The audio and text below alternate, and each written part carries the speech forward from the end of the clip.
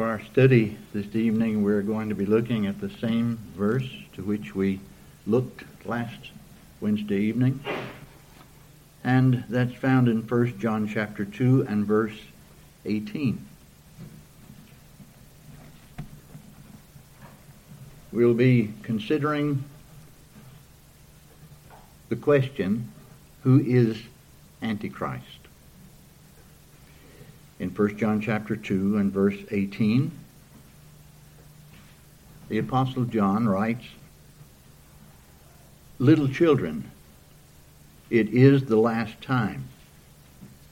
And as you have heard that Antichrist shall come, even now there are many Antichrists, whereby we know that it is the last time."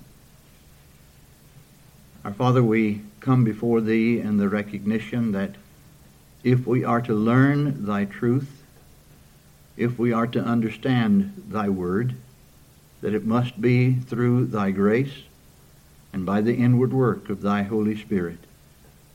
And yet, our Father, Thou hast given us Thy truth, and we are to look therein. We prayerfully do so and ask for Thy help and blessing as we engage in this study. We realize, Father, that we are in difficult times in this country and in this world spiritually. And yet we know this is not something that's new. And so we ask for Thy grace and the work of Thy Spirit in our hearts, and that the name of Thy Holy Son, the Lord Jesus Christ, would be magnified, and Thy people would be instructed and receive Thy truth aright, and that Thy name would be glorified. And for this we'll thank Thee in the holy name of the Lord Jesus Christ. Amen.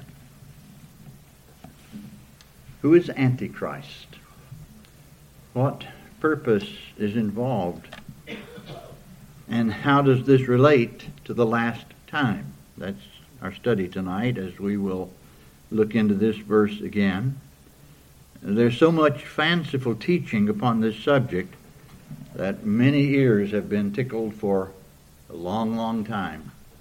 And there are those who look for a world ruler, a political type Antichrist, and they look for him in various individuals, and many of them have been thought to have been this political Antichrist. Even in World War II, they thought Hitler was maybe the Antichrist, or Mussolini maybe the Antichrist. I remember when we were in the dispensational system over some 50 years ago, I remember that it was taught that Henry Kissinger, poor old Henry Kissinger, who was the Secretary of State at the time, they thought that he was the Antichrist. And so a lot of fanciful things are going. Of course, it turns the attention of people to this world and the things that are happening in it, and foreign to what the Scripture teaches. But a lot of times world events are made to fit certain things in Scripture, whether they do so or not. And that's been the case. That's why many have become disillusioned with the dispensational premillennial system. And there have been so many things, so long, and of course there are new ones now, I'm sure. A lot of them I don't know about. I even think that there were those who thought that Barack Obama was the Antichrist. And so it's incredible, the things that, of course, have been taught. But we want to look and consider if John, in his writings, identifies what he's talking about. If we find it in his writings, and I believe we will do so. And of course we find it in other places, in applications such as we shall make reference to, though we're not dealing with the particular passage, in 2 Thessalonians chapter 2. So we want to look for our answer first from John to answer the question, who is Antichrist? Was John talking about something that was yet to come in the future from his time? Or was he showing that something was in fulfillment that had been expected? I do believe it's the latter. It's important to say again in our introduction that the ground upon which the adversary of souls makes his warfare is the ground of the gospel. When you read the New Testament scriptures, you read consistently that they knew that apostasy was coming. They knew there was massive warfare. A lot of false doctrines would arise. They arose relatively early to war against the gospel of the Son of God. John, of course, on the Isle of Patmos was given the revelation of Jesus Christ. And in the book of Revelation chapter 12, he has the figure of the dragon. And we know who the dragon is identified as. It's that old serpent, the devil, and Satan. And yet he's in the picture of a dragon in Revelation chapter 12. Out of that dragon's mouth proceeds a flood. That flood is for the purpose of consuming the woman who is in the wilderness. The woman who is in the wilderness is the church, the regenerate church of the Lord Jesus Christ. The flood comes out of the mouth of the dragon after the woman to endeavor to swallow her up, which obviously is speaking of false doctrine and the falsities that would arise. It's a very serious matter, of course. And the woman, though, was protected. She was kept from that malicious work of the adversary. But it depicts the falsity of the things that would come and war against the truth of Christ. And when you read the apostles, you find out that their warfare was to uphold, sustain, and defend the gospel of the Son of God. Jude writes in the 3rd verse of his epistle, Beloved, when I gave all the diligence to write unto you of the common salvation, it was needful that we write unto you and that you earnestly contend for the faith which was once delivered unto the saints. There are certain men crept in unawares. Those men would bring false things, of course.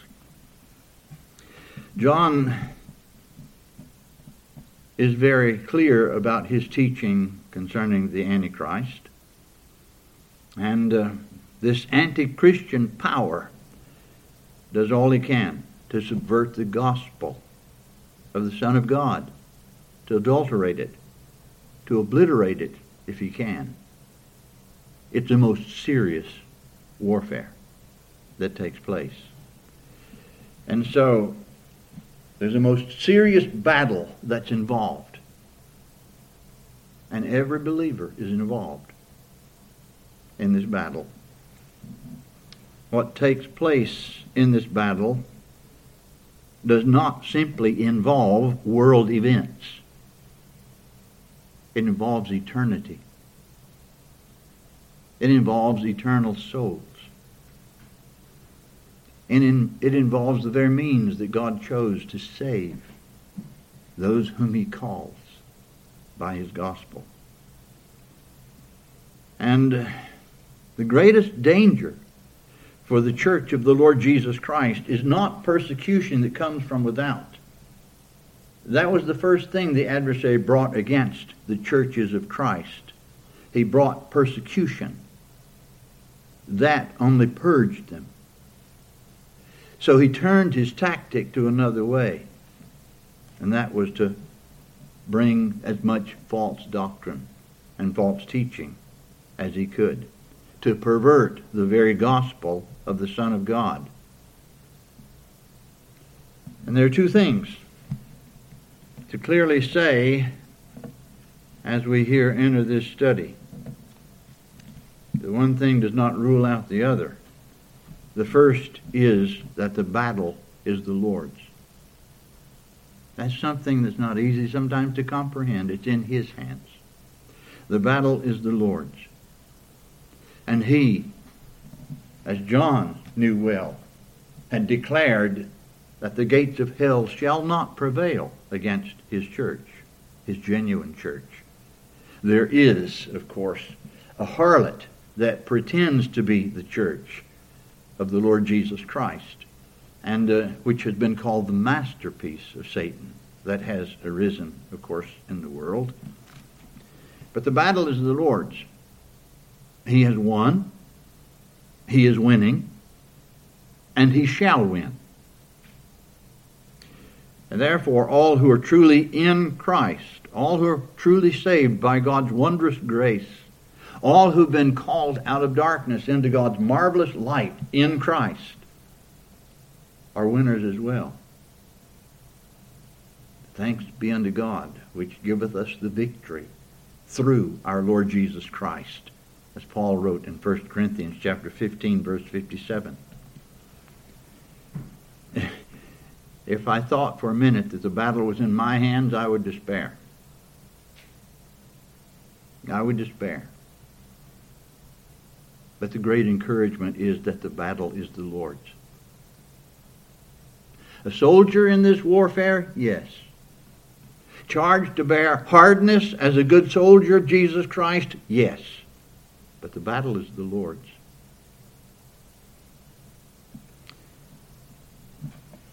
The battle is in the hands of the sovereign Savior who possesses all power in heaven and in earth.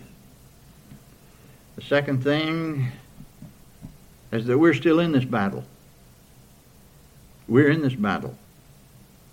It's not over for us. It's very real. It's very dangerous. It's a very real battle. So that we cannot say this has nothing to do with us. It does. We can't just go on our way and neglect this most serious warfare. To neglect the things of God is a very dangerous thing, as we learn in the 2nd chapter of Hebrews. So if you are insensible of this warfare, if it has no real effect upon your heart and mind, then there has to come the question of wondering if you're in the kingdom of God. Because there is conflict between the kingdom of darkness and the kingdom of God. And this conflict will be in the world until our Lord comes the second time. You're in a battle to overcome the world and its ways. Sometimes you can get a little too close to it. And we're in a battle to overcome the wicked one, who is the God of this world and the prince of the power of the air.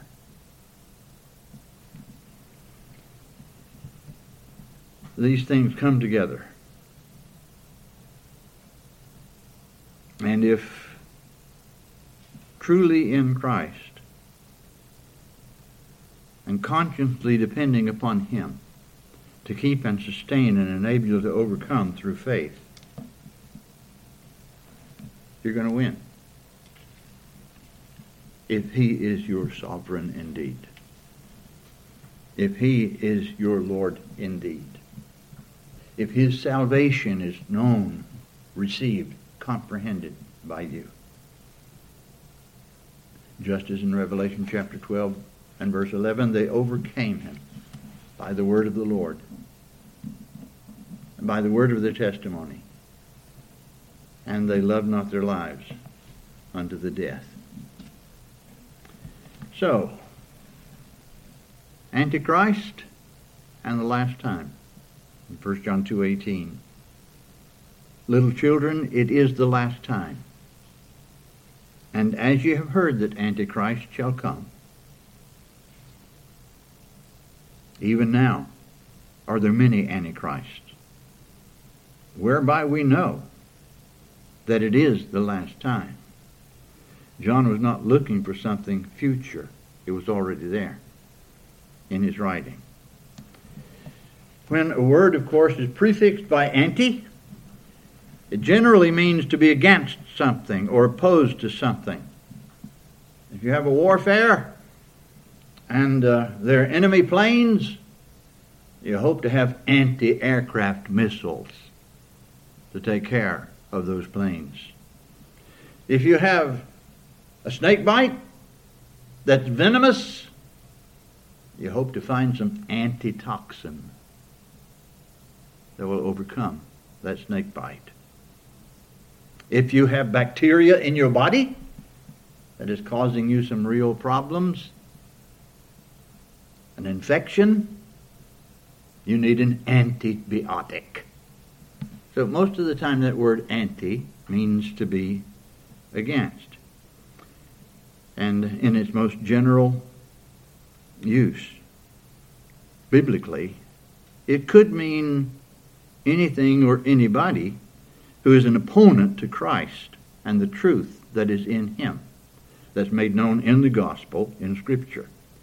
It's a principle that operates some way and in some form and in everyone who is not positively for Christ, who says to us in Matthew chapter 12 and verse 30, "He that is not with me is against me, and he that gathereth not with me scattereth abroad."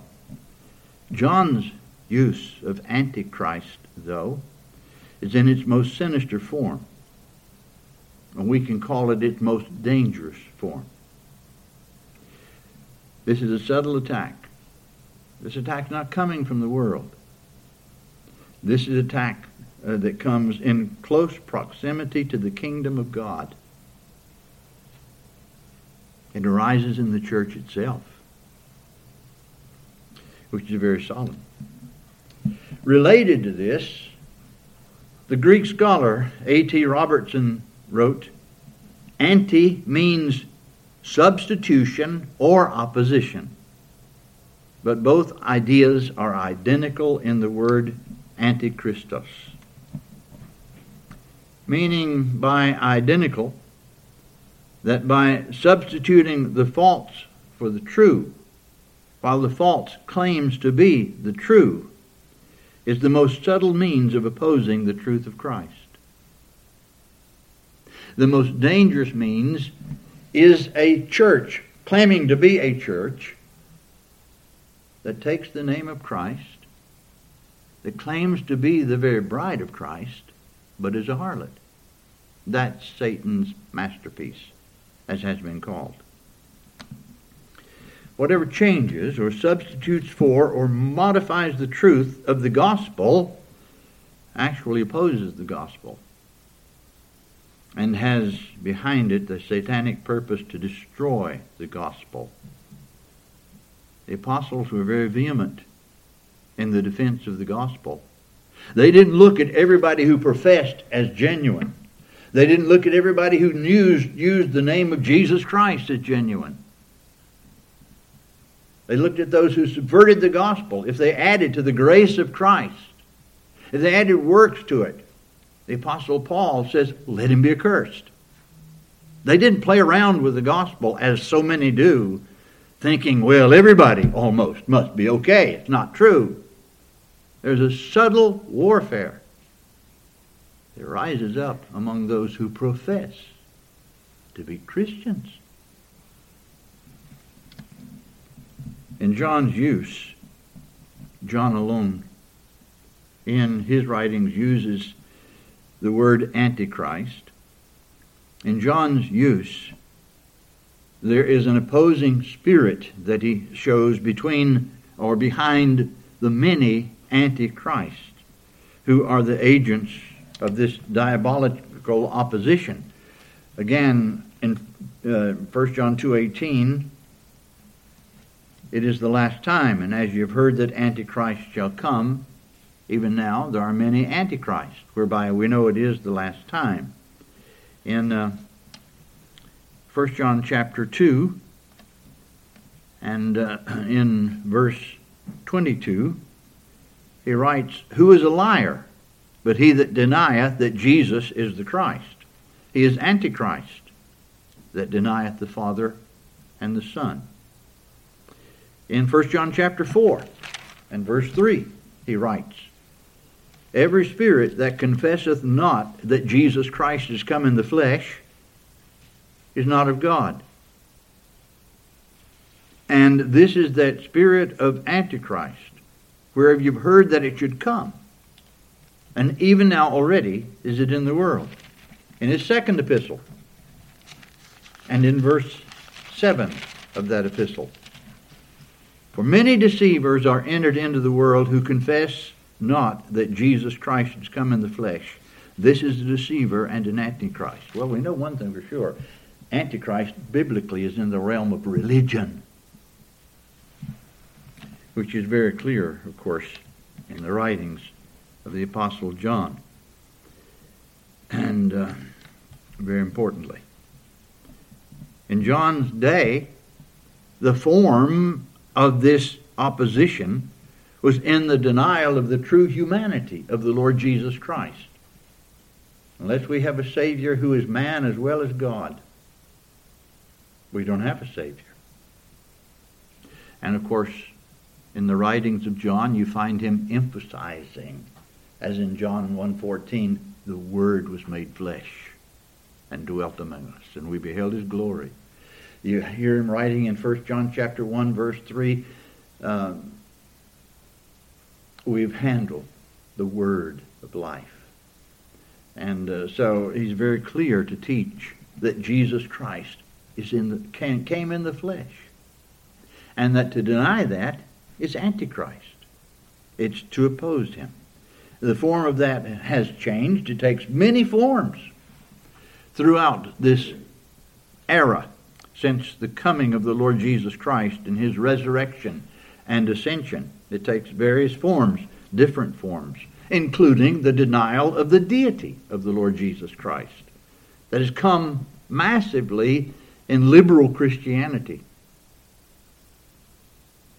and other ways that his truth or his gospel is perverted or denied. It may come in the substitution of the exclusive headship and authority of Christ alone as the only head of his church. A usurpation that would come, for instance, in one who's called the vicar of Christ, one who's supposed to be as Christ, one who in the Roman Catholic system has literally been called another God on earth. The words of blasphemy. And other things that we won't go into. It could be in claimed revelation apart from the Scriptures, as in the cults. Or those who claim that God now speaks directly to them and they bring the message they say that's authoritative, and yet it can contradict the Scriptures. The canon of Scripture is complete. God has spoken in finality in his Son, as in Hebrews chapter 1, verse 1. What is not according to this word is not according to truth. That's why Isaiah chapter 8, verse 20 declares, to the law and to the testimony, if they speak not according to this word, it is because there is no light in them. There are those in what we would call the charismatic movement who claim to be apostles and prophets, that they get direct revelation from God. It's the most dangerous thing. We have God speaking in his word. This is God's communication. Until the second appearing of our Lord, this is all the communication he's going to give. If the church was to be looking for some kind of worldwide political ruler, termed the Antichrist, it's rather strange that that was not in the writings of those who are called the early church fathers. We have one who was named Polycarp, who was a disciple, actually, of John the Apostle. He simply quoted from John. Whosoever doth not confess that Jesus Christ has come in the flesh is Antichrist. What about its association with the last time? Little children, it is the last time. And as you've heard, that Antichrist shall come.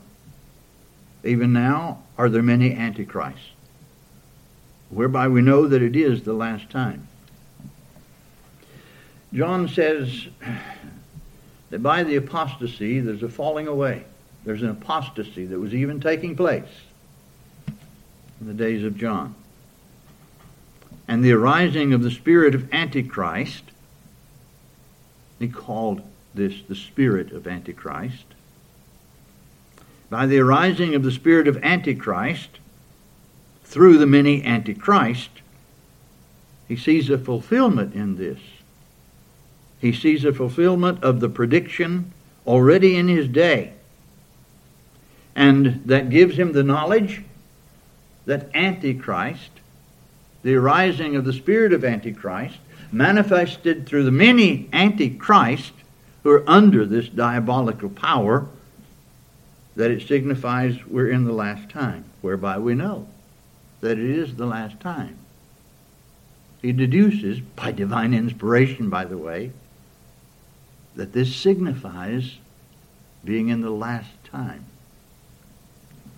which extends, we know, of course, to the second appearing of the Lord Jesus Christ and the passing of the world, as he just told us in chapter 2, verses 15 through 17, love not the world, neither the things that are in the world. If any man love the world, the love of the Father is not in him. For all that is in the world, the lust of the flesh and the lust of the eyes and the pride of life is not of the Father, but is of the world. And the world passeth away, and the lust thereof. But he that doeth the will of God abideth forever. The world's going to pass away. Then he says it is the last time. Thus, with the last time having come, nothing left to be fulfilled before the second appearing of the Lord Jesus Christ. He comes when he does as a thief in the night. No one knows the times or the seasons. Scripture is very, very clear on that matter. The church in every period of world history is to keep its eyes looking for him, waiting for him. Oh, yes, we do hope he comes in our lifetime. Oh, that he would come this night before even the completion of this message and this study.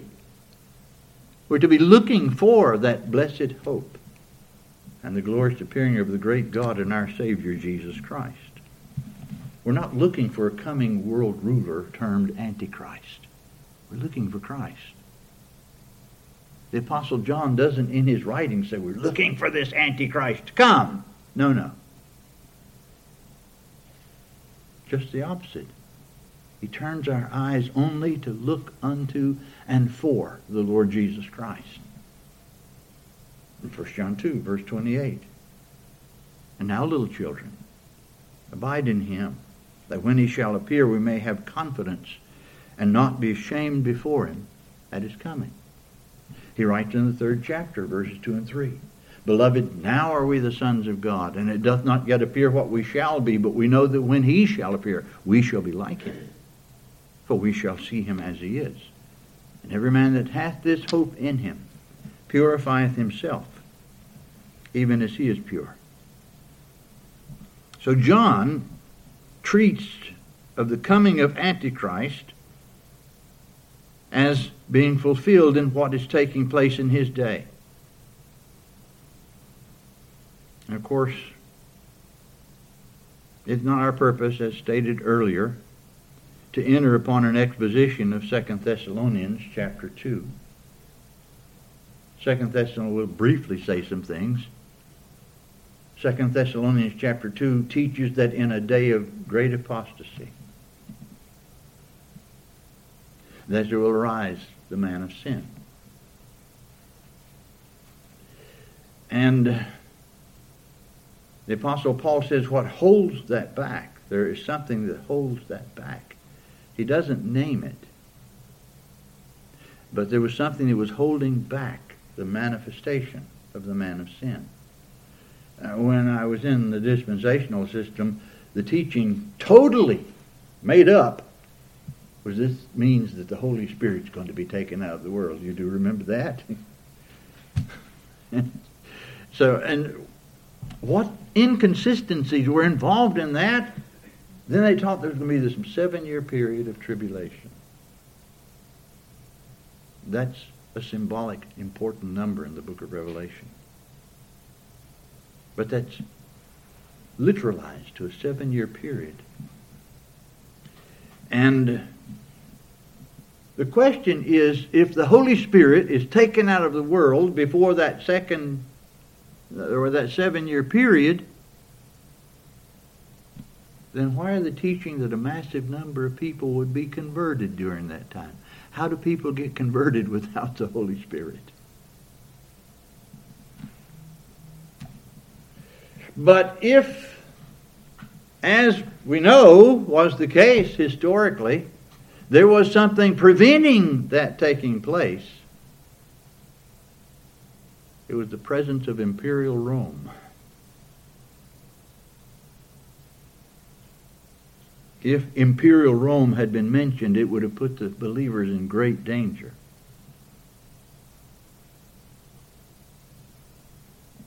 And then out of this massive apostasy, which did take place in that period of time, there would arise one who would claim to be God on earth, taking the place of the Lord Jesus Christ, the head of the church. And that's the Pope of Rome. But, as I say, it's not our purpose to expound upon 2 Thessalonians chapter 2. I believe it has a further application. But I do believe the reformers who recognized that hit the mark pretty well. The Lord Jesus Christ had prophesied and warned of a great apostasy which would arise to war against him and his gospel and his chosen, and by which many who had professed faith in him would be deceived. In the Olivet Discourse in Matthew 24, which teaches of the destruction of Jerusalem and things that would take place thereafter, and projects forth to the second appearing of the Lord Jesus Christ, in Matthew chapter 24, and in verse 5, the Lord Jesus says, "Many shall come in my name, saying, I am Christ, and shall deceive many." He goes on in Matthew chapter 24, verses 11 and 12. "And many false prophets shall rise and shall deceive many, because of iniquity. Because iniquity shall abound, the love of many shall wax cold." He is predicting many to be deceived. And then in verse 24 of Matthew 24, "For there shall arise false Christs and false prophets, and shall show great signs and wonders, insomuch that if it were possible, they shall deceive the very elect." These deceived ones who would be led away from the truth of the Lord Jesus Christ, they would constitute the apostasy. That there would be such a falling away to characterize the last days, of course, was clearly taught and revealed through the apostles of the Lord Jesus Christ. Peter even taught there would be scoffers in 2 Peter 3. Scoffers who would come in the last days.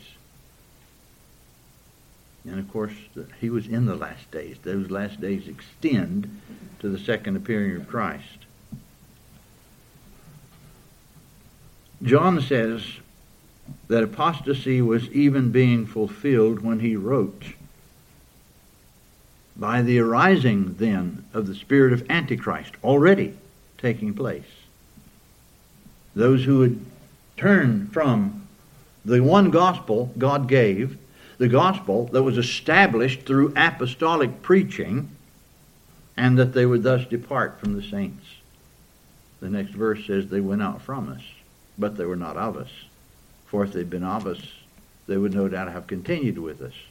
But they went out that they might be manifest, that they were not of us.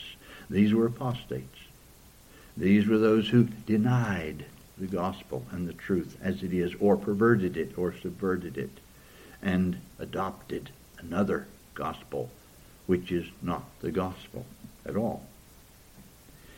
It's strongly implied from Scripture that when the Lord Jesus Christ comes again, there's not going to be a massive amount of people that are His on the earth. That's why that question haunts me that the Lord Jesus asked in Luke chapter 18 and verse 8. When the Son of Man cometh, shall He find faith on the earth?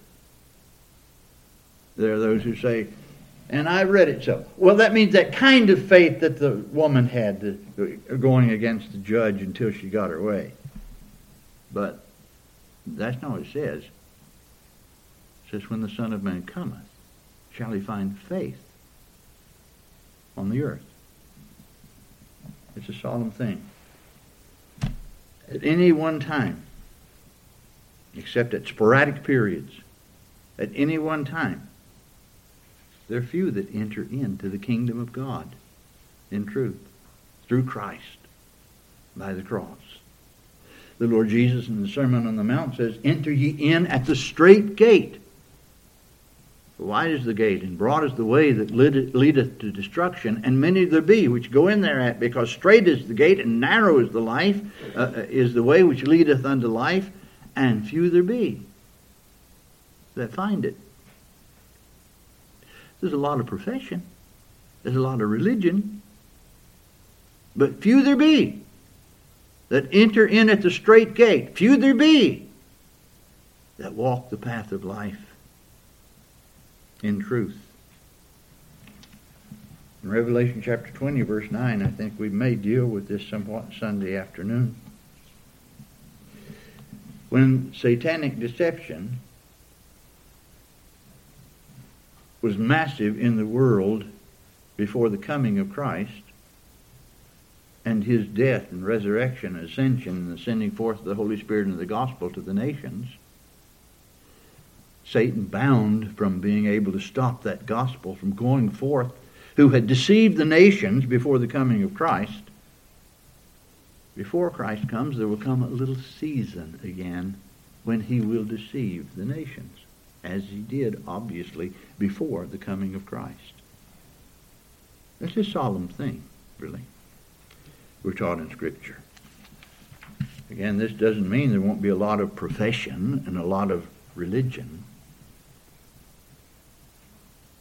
but few who truly know Him, who truly belong to Him alone and are set apart unto Him.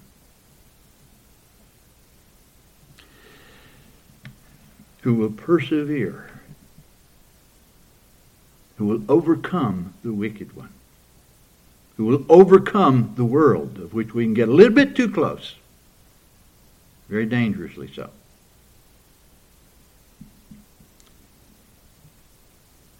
I think we likely live in the most spiritually dangerous period of world history, at least it is in my history, in the world.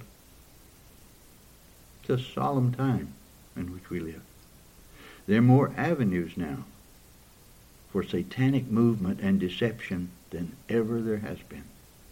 More media for it. More ways for the devil to work and deceive and blind and get people's heart on this world. So, what do we do? What do we do? We maintain confidence in Christ. We maintain a vigilance upon our own souls and for one another, not forsaking the assembling of ourselves together as the manner of some is, but exhorting one another, and so much the more as you see the day approaching. Hebrews 10:25. We overcome by the very same faith with which we began. The book of Hebrews over and over tells us we're to hold the beginning of our confidence steadfast unto the end. Always looking to, trusting in our Lord, not in ourselves. We're the circumcision which worship God in the Spirit and have no confidence in the flesh. Our confidence is not in ourselves to be able to keep ourselves. It's in Him to keep us and enable us to overcome. John writes about this in 1 John 5. Whatsoever is born of God, truly born of Him, overcometh the world.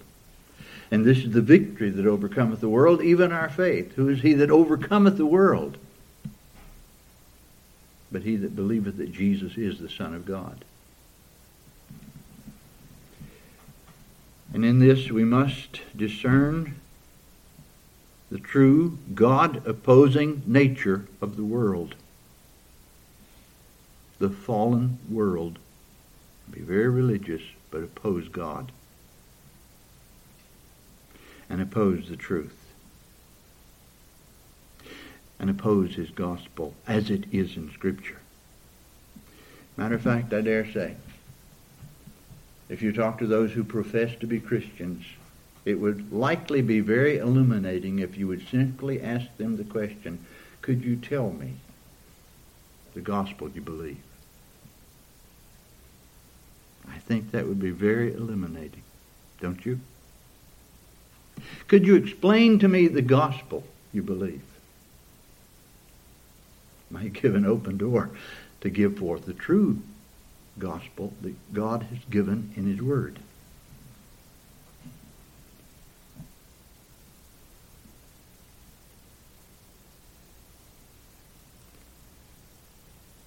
We only do this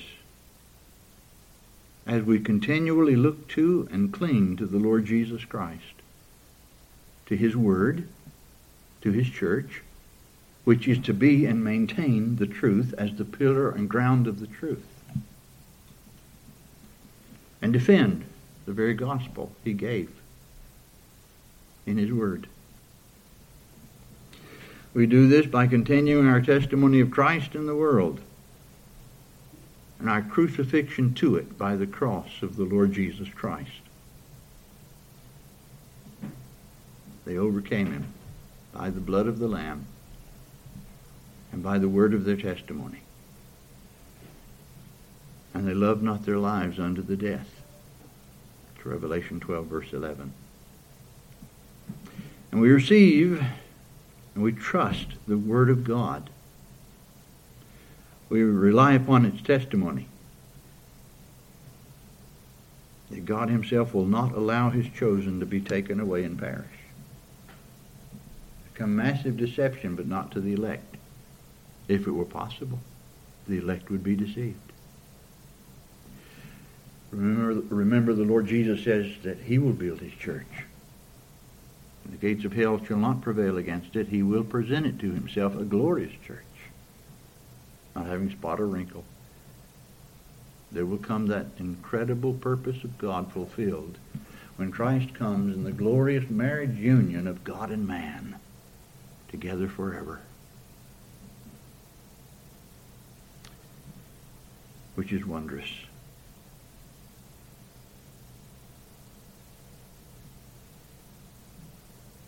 The Lord keeps His own. At the same time, we're to be very conscious of a very real warfare, putting us upon a continual and careful watch, leading us to consistently use the means God has appointed for our keeping, and believing that Satan will attempt in any way he can to deceive us by distorting the gospel, by disturbing us as much as he can over our sinful past lives, by anything he can.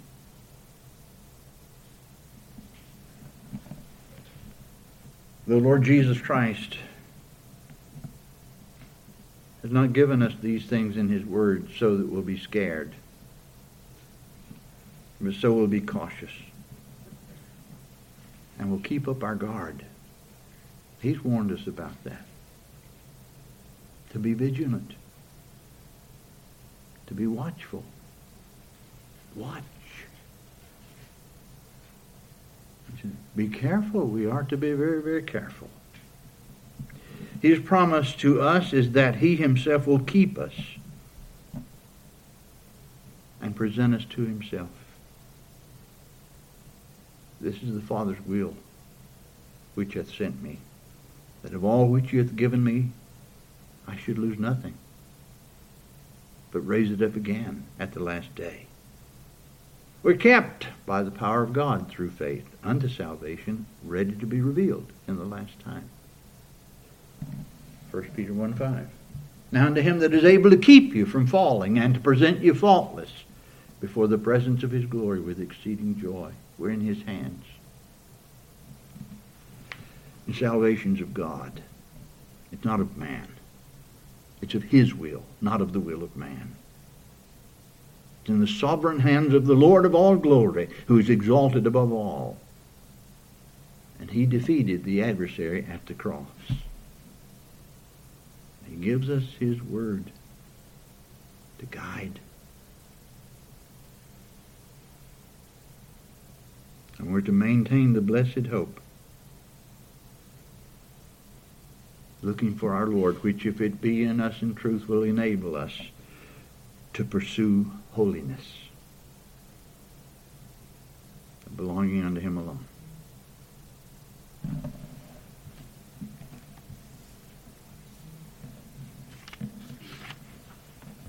So may the Lord bless His word to your heart and mind.